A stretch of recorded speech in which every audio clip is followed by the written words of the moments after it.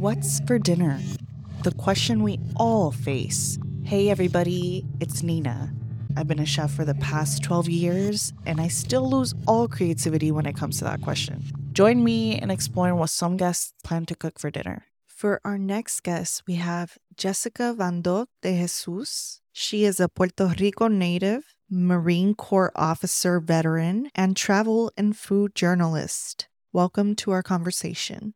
You've traveled to over 60 countries. I love on your website that you have a picture of you making pastele, and you say that out of all the countries you've been in, that Puerto Rico is still your favorite. Yes, I don't get tired of going to Puerto Rico. Like, I actually had other Puerto Ricans like, oh, you don't get tired to go to Puerto Rico. I'm like, nope.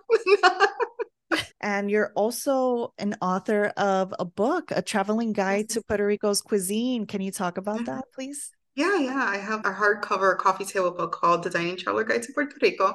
And it's a photographic journey around the island, interviews with chefs and locals, sharing their favorite part. It's divided by different regions of the island, like north, south, east, west, to give people an idea of how diverse Puerto Rico is geographically, even though it's such a small island.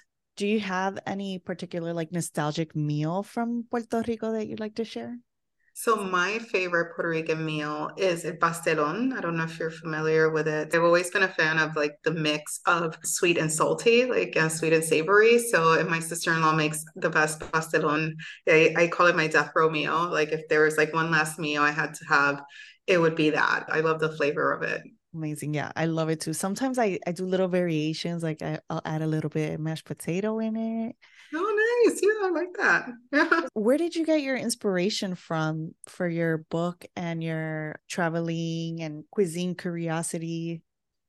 I think it's a combination of a lot of things. I grew up in a small town called Guayama, Puerto Rico, and my parents both love to cook, my mom and my dad. And for my parents, I was born in New York and we moved when I was 5 to Puerto Rico. My dad had just retired. He was a bit older. And for him, it was like a homecoming. And because, he was retired, he was also like cooking a lot. And we lived in the South. So he would buy like seafood from fishermen. And so I grew up eating like, it was all Puerto Rican food, but, we were eating like morcilla like blood sausage, duck, things that don't seem like, a normal thing for a 5, 7-year-old to eat. I love octopus. I've loved octopus since I was like 6 years old. So all these like fun things. And I think that for me, like, just seeing my parents cook and then my aunts, one of my aunts used to always spend the winters with us. She lived in New York and then my mom and my aunt would cook. So it was always something that was like in our house. So that was my first love for cuisine. And then when I joined the Marines, my first duty station as an officer was in Okinawa. And that's when I really, because before I would cook Puerto Rican food here and there, but I was also spoiled. Like when I went to visit my mom, like she would make me all the things. And that's when I really got into like perfectioning the recipes of my parents and cooking a lot in the BOQ because I was at a base called Camp Hansen that was pretty up north. So sometimes, like if I had a long day at work, I just didn't have the energy to go out in town and get food. So yeah.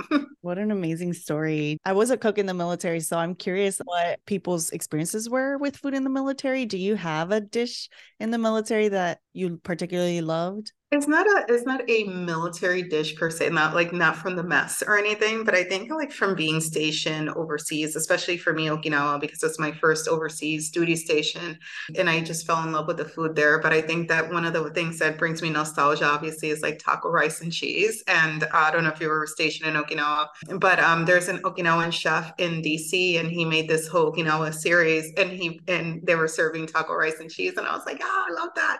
So I think that like whenever I hear it, I just feel like that's kind of like either you're, Okinawan or you're a military person that was stationed in Okinawa that knows about this dish. It's like very, very like a cult following almost.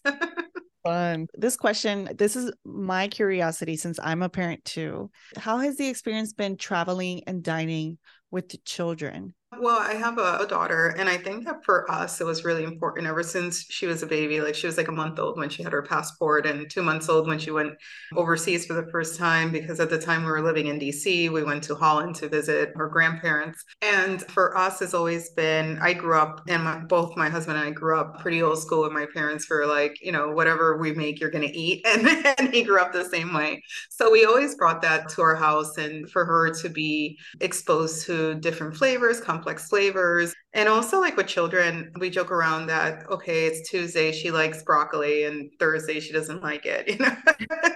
So so I think it's being flexible, but I also think that I think we can all go back to when we were kids and there was things that we probably didn't like when we were kids, but we were exposed to them. And then as adults, we're like, oh, okay, like that's cool. Because I mean, for a while, I like morcillas and I didn't like them. And now I like them again, like blood sausage. So I think that for us is very important to be exposed to the different dishes and not giving options. Like, if this is what's out there, this is what you're going to eat. There's this one more see I'll never forget. I had it in New Year's Eve in El Campo. I'll never forget it. I've tried to recreate it and that's my nostalgic meal. I can never recreate it. It was just like the perfect spice, the perfect fried crispiness. Oh, the little fried edges are so good. Yes. What is your favorite dish to make on your busiest day? Pastas, I have to say. And for me, pastas are also one of the things, yeah, everybody grows up eating pasta. But when I moved to Belgium the first time in 2006, in my graduate program, there's like a handful of Italians, so of Sicilians. So I have a group of friends that are Italian, and I feel like I really learned how to cook like real pasta with them. And compared to what we're used to in the States, is like the less ingredients, the better how they make it. So when I have a busy day, like I'll make a cacio pepe, or I'll just make like a quick tomato sauce, and just using like canned filet di pomodoro, like or some marsanos, and those are really yummy. And you can really literally have a meal made in 15 minutes. Yes, and kid friendly. Kids They're love just like, pasta. Like, yes. although like now my daughter's like now she's in her rice era. Like before she wanted pasta every day, now she wants rice every day. So, but I feel like those are the two staples. Like if you need to feed a child, there's like pasta and rice. Yes. Do you have any kitchen or meal hacks? For me, God, I have so many. Let me see which one is always having a sauce in the freezer. I think that that's always sometimes you come home late from work or in my case I work from home, but you're busy doing 10 things at the same time and then you just have to defrost a sauce and throw it in a pasta. Another thing that I like to do is make sofrito for those who are not familiar with Puerto Rican cooking. And I put it in ice cubes. Like my mom used to do that. And, it's already pre-measured 2 tablespoons per ice cube. So that's a kitchen hack that I like. And one of the things that I also learned from living in Europe is always having my eggs at room temperature because I feel they taste much better. And also for baking, you always want your eggs room temperature, but just having a nice like bowl with eggs by the stove. And then I don't forget to use them either. Yes, sofrito is a must in the Puerto Rican Yes. household. Yeah, and it's so easy. Like you can make a soup and throw it in there for extra flavors. I've learned not to limit it just to Puerto Rican food or adobo, for example. Like I just made cauliflower, roasted cauliflower, and I sprinkled adobo in it, and my daughter loved it. So it's a Yeah. nice little magic touch. And the last $1 million question is what's for dinner? Tonight, it was crazy. We all had leftovers of something else. My daughter had pumpkin soup left over that I made yesterday. I actually had leftover Indian rice that I ordered like 2 days ago.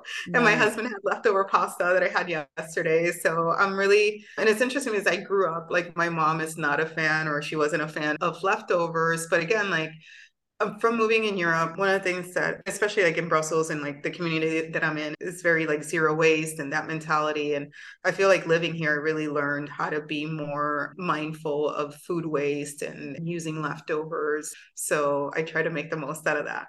I have a question that comes out from your experience living there and raising a biracial family. When the holidays start coming along, is there a certain meal that you keep to bring that tradition for your daughter of your Puerto Yeah, Rican yeah. side? It's interesting because, my family, both from my mom and my dad's side, they're like the first Latino families to move to Rochester, New York in the 50s.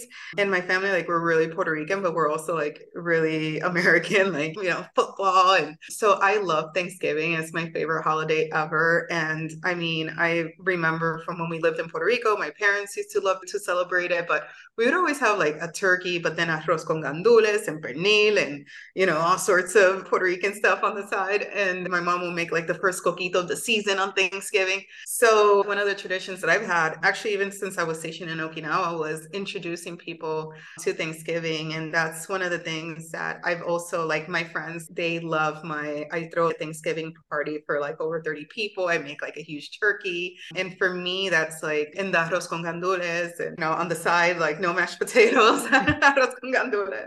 And for me, that is the start of the holiday season. And I always do like a Three Kings meal. So my daughter, actually, she's kind of spoiled because the Dutch, my husband's from Holland, and in Belgium also celebrate Sinterklaas, and that's in the beginning of December. That's kind of also like the kids, kind of similar to Three Kings, because they put a carrot on their boot by the door, and then Sinterklaas and Pete are supposed to. St. Pete they're supposed to put the toys or whatever.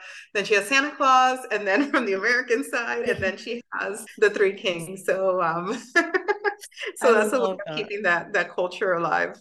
I love that. Does he do the shoebox with the hay in it? Yes, but because it's like the dead it's winter, so we like so I also do carrots. I'm like, I think camels eat carrots too.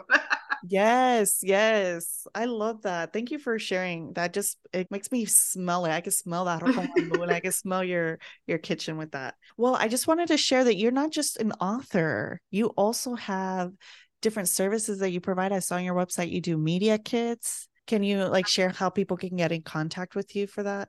Yes, my email is jessica@diningtraveler.com. And one of the things that I've learned from being an entrepreneur, and I think that especially during the pandemic, is don't put all your eggs in one basket. So I have different verticals that I do. Obviously with Dining Traveler, we do multimedia publishing, so we do video, we do copy, and I'm a freelance travel and food journalist, so I write for other outlets as well.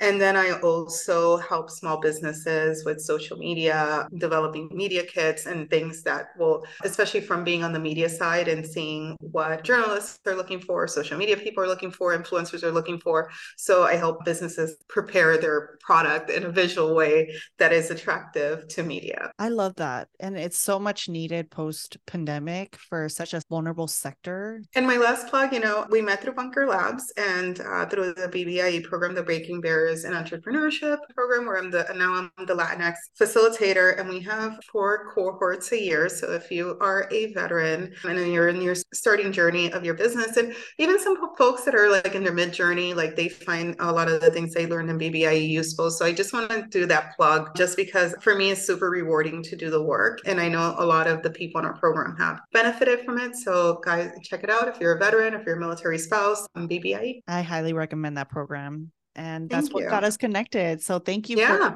supporting us post Bunker Labs graduation. Yes.